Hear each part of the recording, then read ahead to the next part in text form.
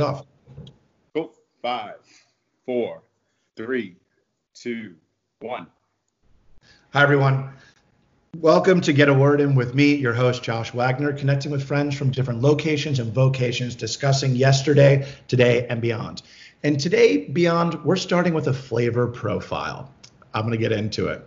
It's soft, pink color, bright, tangy, and crisp with smooth texture and dry, lively fruit flavors, long, balanced, and charming. Charming like CEO and founder Dane Burston of Lafette de Rosé joining me today. It's great to have you, Dane. How are you? Hey, Josh. How's it going, my man? Thank you for having me. Did I nail the description all right? Because I love wine. Listen, you make me open up this bottle right here. I was trying to wait, but now I'm like, okay, let's open it up. There you go. First, it's great to have you here. I know you're super busy. I know you're pivoting your brand, and we're going to get into everything. But I like to start everything off with a dinner table introduction, and I'm so happy you showed me that bottle because Dane, the next time we are going to be over a dinner table, we're going to be sharing your rosé at the store, and we're going to get into the party of what Lafette is. But here's how I introduce you over a dinner table. Ready for it? Yes, Dane Burston. Dane has been in the luxury wine and spirits brand industry for more than 15 years. Before founding Lafette for roughly 10 years, Dane was with luxury brand LVMH, working with brands such as Dom Perignon, Veuve Clicquot, Belvedere, and Hennessy. In 2016, Dane went and ventured off to Armand de Brignac, and he was in control of the southeastern United States, Latin America, and the Caribbean, basically overseeing all their commercial and marketing goals. And a fun fact, he did increase their sales 206% in his tenure there. And that leads us here to today, where May in 2019, Dane founded and created Lafette de Rosé, which is the first all-black owned rosé exported from Saint-Tropez, Provence, where all rosé should be from. I am ecstatic to have Dane here with me today. What did I miss? Oh, man. I think you covered all the bases. I appreciate that. I didn't even know some of that stuff about myself. I'm like, wow, forgot that. Yeah. Well, you know what, man? You've done incredible work across the luxury sector. And the fact that you've gone off on your own and you're now an entrepreneur starting your own business, coming from a corporate background, and introducing, I think, a completely misunderstood category in the business on a large scale. I'm pumped today to talk about rosé. I'm pumped to talk about parties. I'm pumped to talk about future of marketing and agendas. It's great to have you here today, but I want to start off with a story from you. So what people don't know, Lafette means party in French. Lafette de Rosé means a rosé party. And for anybody watching that knows Dane has not only attended, but has orchestrated and created some of the greatest parties this world has ever seen. And I know he's encompassing that philosophy into his bottle of what the perfect party is. Dane, drop one bacchanalian story of one of the greatest parties you've ever been to. I'd have to say, quite frankly, honestly, I should say it was one of my first trips to the Cannes Film Festival with a good friend of ours, DJ Ruckus and Joe Barr. We just kind of went over there on the humble, like, guys, let's just go. Ruckus has a gig. And when we landed, Ruck got a text, and it was the Prince of Jordan saying, hey, come DJ at my house. Right. So we roll up and we go. And just when you got into the party, first of all, the estate in Antibes was insane. But literally, it was people from all walks of life in there, from celebrities to non-celebrities to heads of states to models to it was just a vibe. And for me, that's what Lafette is all about. It's a vibe of mixtures of different people from cross cultures just coming together to have a really good time. And that was one of the most memorable parties in my life. Like, it was so much going on that you can't even remember all of it. But I just know, like, when I was in there, I was just like, wow, this is insane. Once we got past the guard dogs sniffing us down and the rifles and all that good stuff. Did you see the sunrise there? Yeah, absolutely. Yeah. I've never gone to sleep during the Cannes Film Festival before sunrise. So it's funny. It's like if I would ever catch like a text from Dane being like, yo, you should come to this place, like, you better go. And you know what? I even put on linen today for you because I'm like feeling like the South of France vibe right now. Like, I want, like, that's around the corner, and we are going to get back to that feeling, and we are going to have those parties again. And Lafette's going to help bring us there. Awesome. Absolutely. All right. I'm going to start off with some rapid fire questions. Dane does not know what these questions are, and I hope to give him a little stumble. And you ready for it, Dane? Yes, let's go. Let's go. First question. Can you name all the sizes of wine bottles from small to large? God, no. Oh.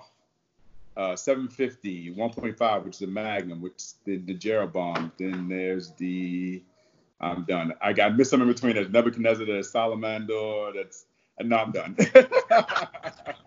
Well, I want to see Nebuchadnezzar-sized bottles because I know you've seen them go out, and I want to see a Lafette one made sometime soon. Oh, man. I think there's like 8, right?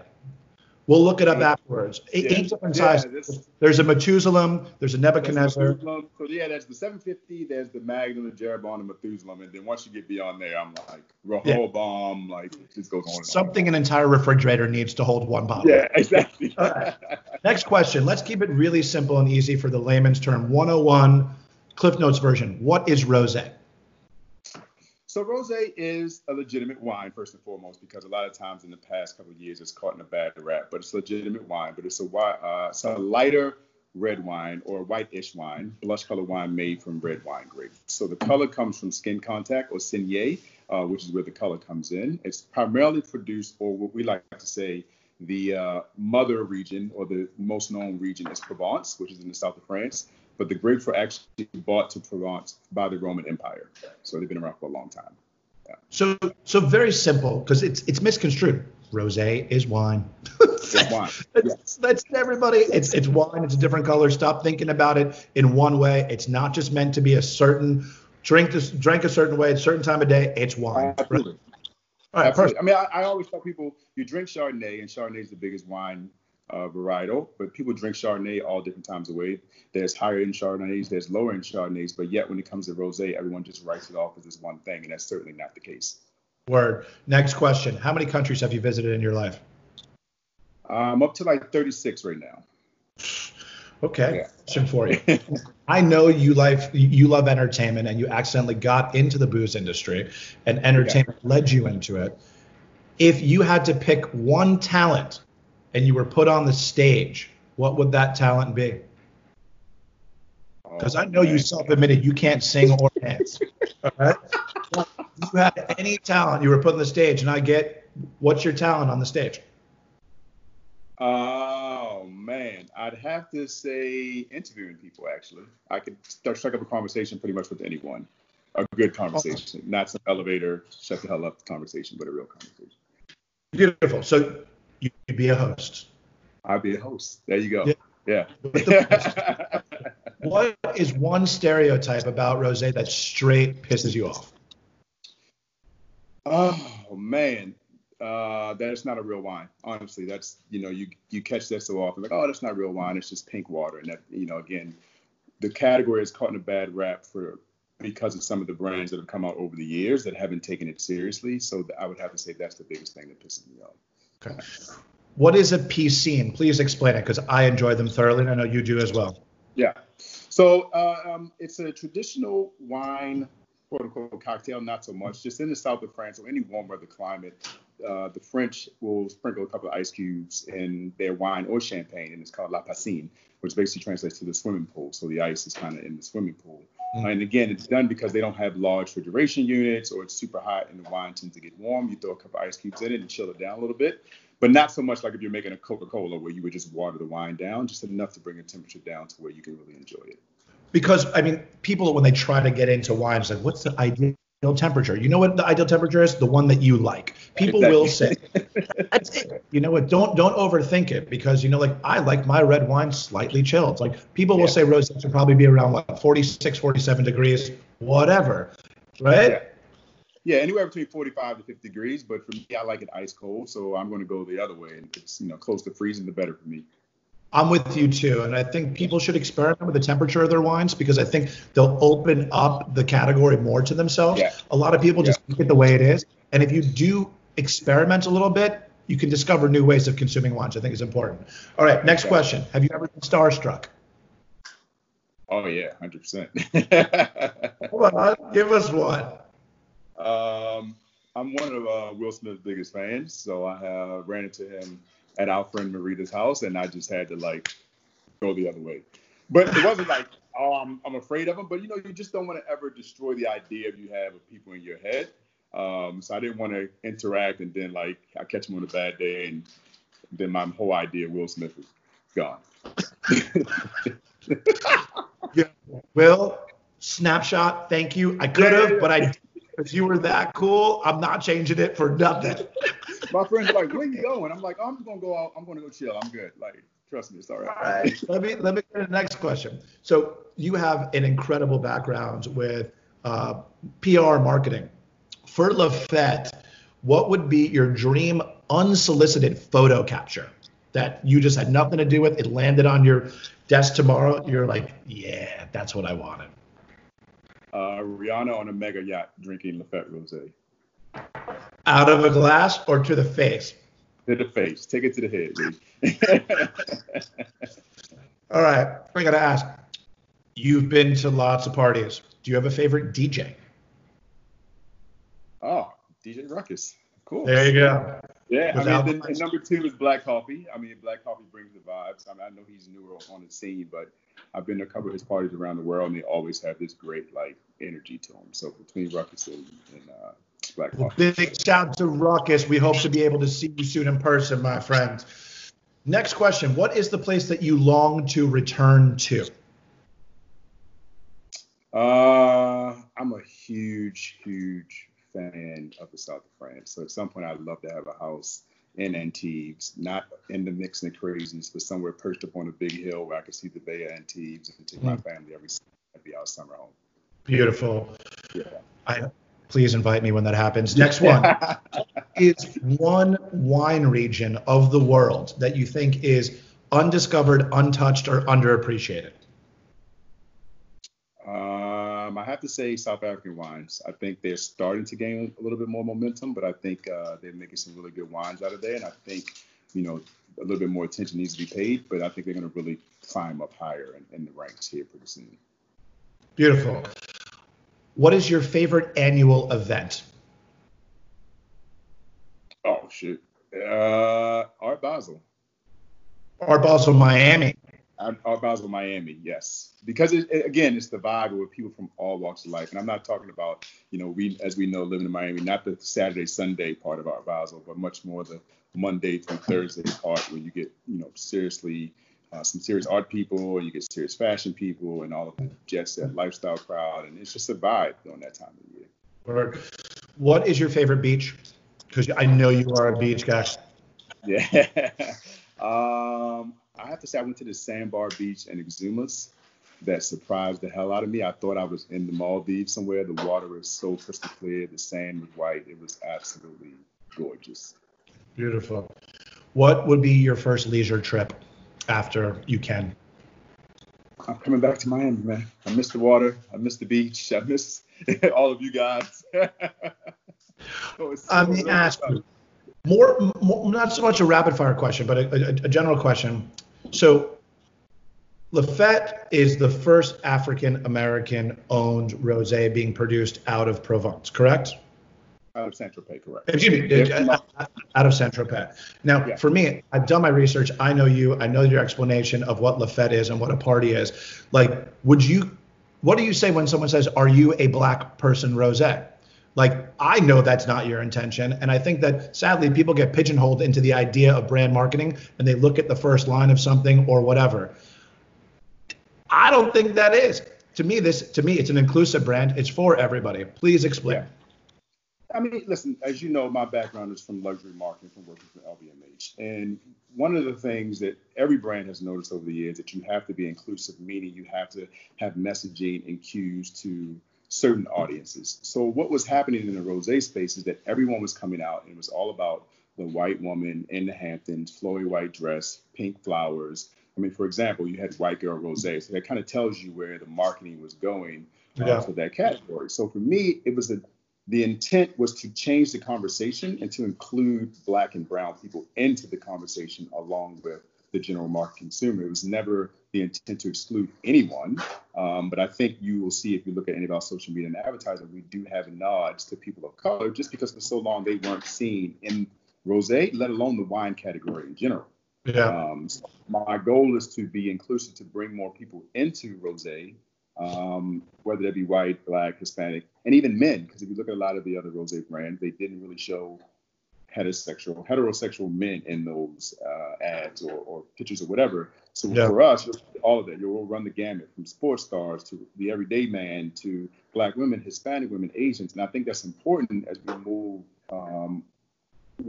post-COVID, to really be inclusive and bring America and the country and the world back together. Well, man, I applaud you, because there's so many times that demographics are overlooked, like people are really too specific. And I think that rosé in general, how you're exposing it from a product perspective, is emblematic of who should be enjoying it. Every single person. It's not just a yacht filled garden and vineyards. No, this could be dinner at home on a Monday night with a piece of fish and steak, and it's winter outside and snowing. It's wine. And I think your approach to having inclusivity for everybody is amazing, and it should never be pigeonholed. You should be applauded for bringing everybody in, attentions to a category and attention to all the minds that can enjoy it. I applaud you massively. Thank you so much. I appreciate it, Josh. What is your last good deed? What was the last good deed you did? I think the last good deed, I had a friend who wanted to send her child on an exchange program for his senior year, and she didn't necessarily have the funds to do so. So she called me up and said, hey, we're doing a little fundraiser, we can help, blah, blah, blah. So I actually gave her the money for the kid to go. Because again, for me, I know what travel has done for me and what doors and opportunities it has opened up for me. So I would never want to not let a child have that experience, which later on in life make him a much better person. So that was the last good deed that I did. That's amazing. And for those who don't know, which we will get into in a little bit, Donnie has an initiative with Lafette that percentage of proceeds go to actually helping underprivileged children to be able to have global experiences and to be able to become global citizens. So much of the education that Donnie did receive in his life was being able to experience the world. And I really applaud that you're doing that through Lafette to give underprivileged children the exposure to the world, which is a huge thing. Absolutely. Thank you, John. What is your last regret? My last regret. Yeah. I think pre-COVID, I was so focused on work that I didn't spend some of the time I wish or now that I see how important it is with my son. So, that will be reevaluated for sure as we begin to open back up. Like every meeting won't be as important. Every business trip won't be as important as well. Gotcha. Time. Yeah, right. Time, sure. For sure. All right. Speaking of which, I want to talk about time and where you are right now, because I know you're in Atlanta. Can you give us a little, everyone's got different things happening. Like you're in Georgia, I'm in Florida. They're opening up. They're crazy. Atlanta is just like one of those cities on earth that like just beats to its own drum more than any place. Like there is an Atlanta thing. It's not a Georgia thing. It's an Atlanta thing. Like, could you tell us what's happening in your mind in ATL right now? Yeah, I mean, of course, you have the governor who's opened the state up a couple of weeks ago. So you still have, some people who are hesitant and don't want to go out, but the city's attempting to open back up.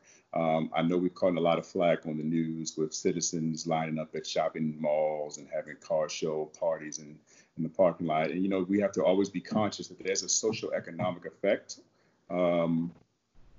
as a part of COVID, that we all don't have big homes and backyards and things like that to escape.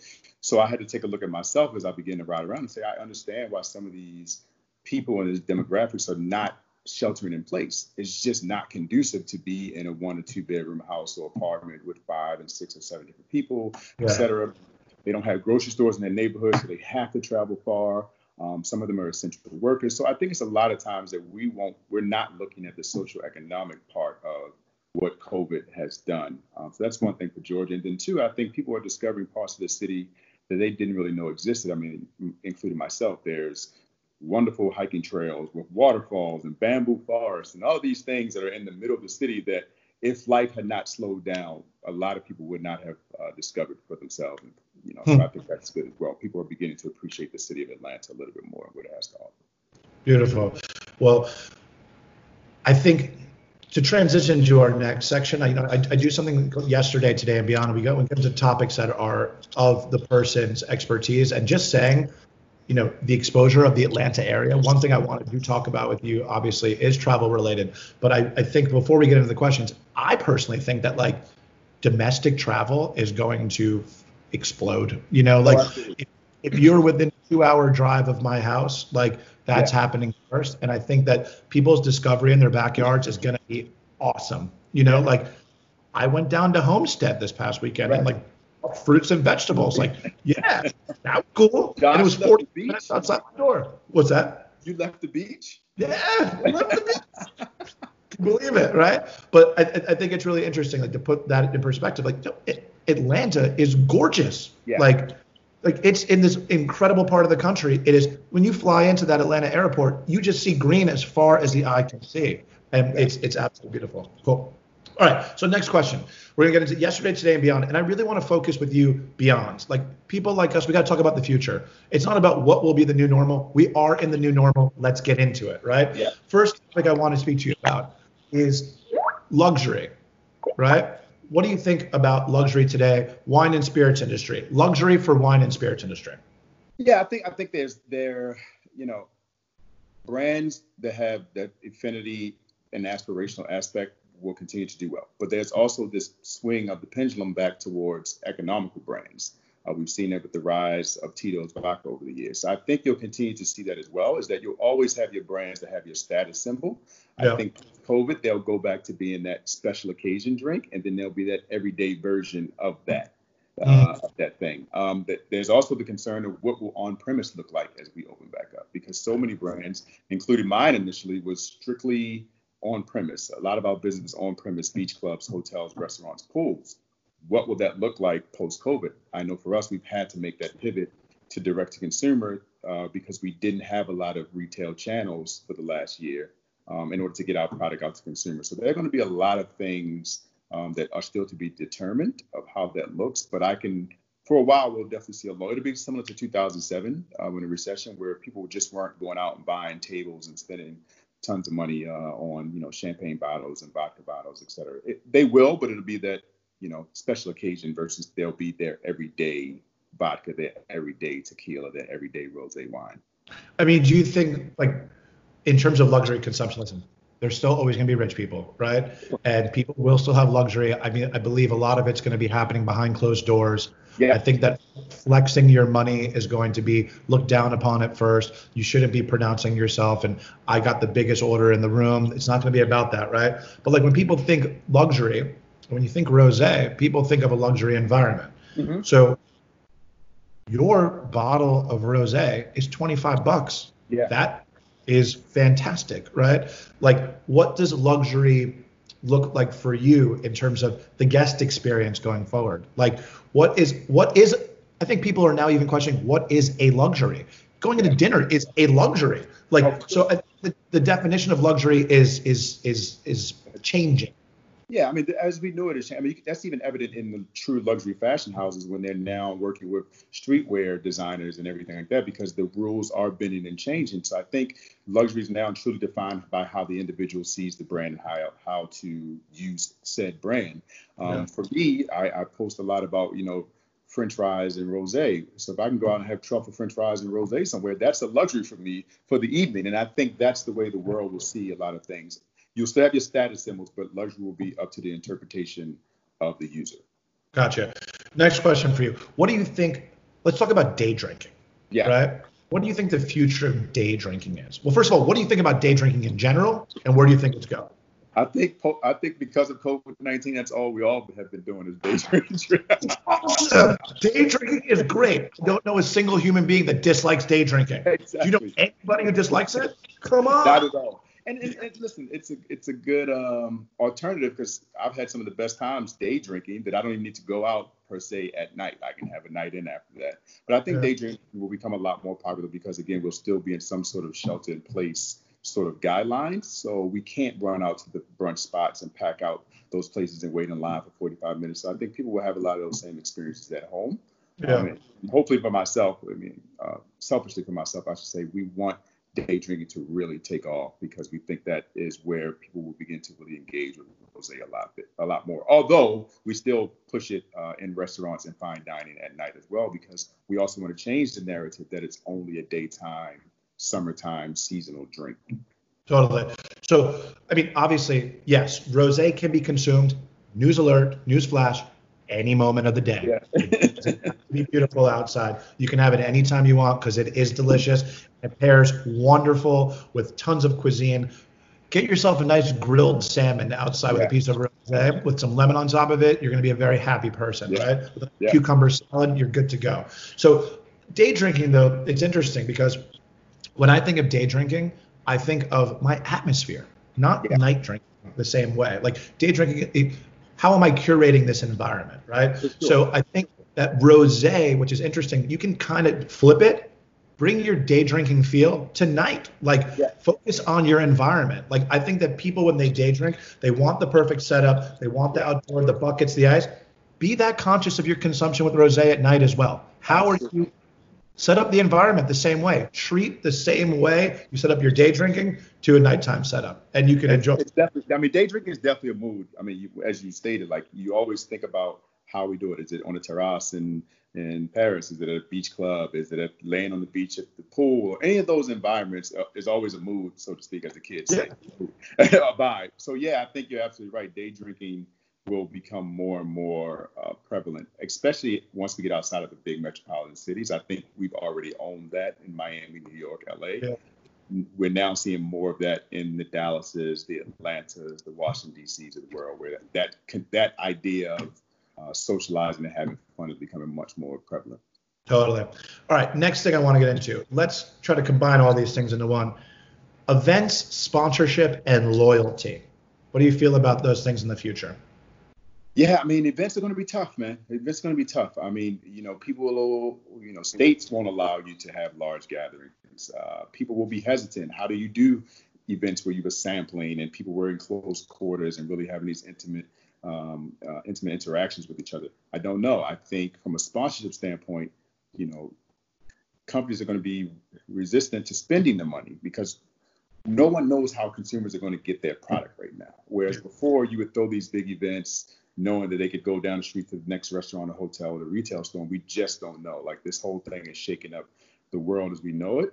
So I think all of that's going to be scaled back drastically. I think towards the end or middle of 2021, it may start to come back. But I mean, for this year, certainly all of the big events as you've seen have been canceled. Samplings have been canceled. People, brands aren't spending money. These poor social media influencers. I mean, those checks are drying up for those guys. Like it's literally poor. Like literally poor. Like Okay. Yeah. Yeah. And then in terms of loyalty, I think again, it's the brands that were able to make their presence known on COVID will be the ones that come out of this strong, which is why I don't understand. Say that one more time. I think that's super important. Say that one more time. Yeah, the brands that are able to really maintain their presence and get in front of the consumer during COVID will come out of this thing strong, which to me is very confusing as to why so many brands are cutting their budgets, because you've had a audience that was focused for the last 2 months on everything that came across the screen, whether it be television, a phone, a computer, whatever, and they went dark, which to me was a big mistake. But we actually did the opposite, and we doubled down time period because we wanted to get the brand awareness so high to be top of mind that as soon as the light switch clicks to say we're open back up, we are the brand that people are thinking about and say, hey, I remember seeing that brand. Let's go for that one. Yeah, no, I couldn't agree with you more. I think that for large brands, silence right now can hurt them because people are going to be like, what did you do during this time to foster and maintain a relationship with your guest, with your consumer? And I think messaging is super important, right? Because now we're so conscious as consumers that I want to feel good about everything I purchase. Like the toothpaste to the deodorant to the protein I eat. Is there a story to that? Like give me my Twitter link story that I feel good about how I'm spending my dollars. And I think, I know when I buy a bottle of Lafette, I know I'm helping some underprivileged child get on a plane when the time is right and go expose themselves to be a better global citizen. Hell yeah, Absolutely. And like I think I totally agree. The loyalty now, the scales of justice of social media right now. Because like, what does that even mean? But like, did you do this or that? Because sadly, we judge too easily. We surface judge. We live in this bulimic society of taking a message and regurgitating it. So top line messaging is super important. Totally agree. All right, talk to me finally about inclusivity. I think this is a huge part for your brand and your messaging. I've read a lot of articles and interviews with you, and I know you as a person. So for me, knowing your idea of inclusivity, I know Lafette is going to kick ass because I know its DNA. I know its ethos. What does inclusivity mean to you? I mean, it is what it is. It's like everyone should be invited and comfortable, excuse me, in every setting. I mean, as you know, in Miami, we just don't. It's funny because I realized being back in Atlanta doing this whole thing that when I lived in Miami, I didn't deal with the race thing as much. And not to say the racism didn't exist, but it's just much more of an inclusive environment in Miami than it is in most parts of the world or the United States. So for me, inclusivity is just that. Like it shouldn't be, oh, this is for white women, or this is for black men, or this is a great luxury product, a great brand for everyone. And when we say inclusivity, all we're saying is like, it's no reason a consumer can't go to our Instagram page and see themselves in any one photo. Just that's all. That's the message of inclusivity. Inclusivity. I think for so long the wine industry has ignored the African American consumer, which is why I said initially, like, this is a rosé where I'm going to bring African American people into the category. But by no means did I ever say, oh, white people, you can't drink it. It's just, it's a lot of times with media and press, they grab one clickbait line and that becomes the whole entire narrative for the brand. And for us, I mean, we're sold everywhere from Noble to Harlem Hops beer garden in Harlem. So that's what inclusivity is. That's from one end to the other end, everyone's invited. Well, man, I applaud you, your brand, your vision, and identifying a segment in the business that really should be paid a lot more attention to.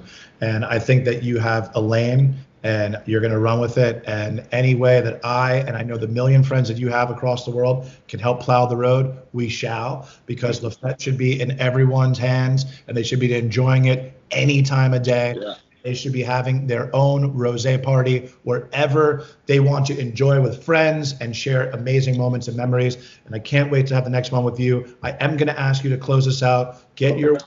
What is a message you want to share with everybody right now? Listen, man, support small business now more than ever. I've seen so many friends in the hospitality industry struggle through this, including myself with the wine. I've seen where brands or companies have just told us no. It's very important to support the small business because we help sustain the economy just as much as some of the quote unquote larger brands. So with that, support small business, restaurants, hotels, hospitality, Lafette du Rosé. And for us, you can find us on the web at www.lafetterosé.com. And as Josh said, for every bottle purchased, we donate a portion of the proceeds back to programs that send underprivileged kids on travel experiences around the world. My friend, you are a global citizen that everyone should have the privilege to meet in person. They should try your product because it has all the fabric of a great product and great intentions. And for everyone to share future memories together over a glass of Lafette, I hope it's soon with you. Thank you for getting a word in, my friend, and I will see you. Okay? Be safe. Have a good one. Talk to you soon. Bye.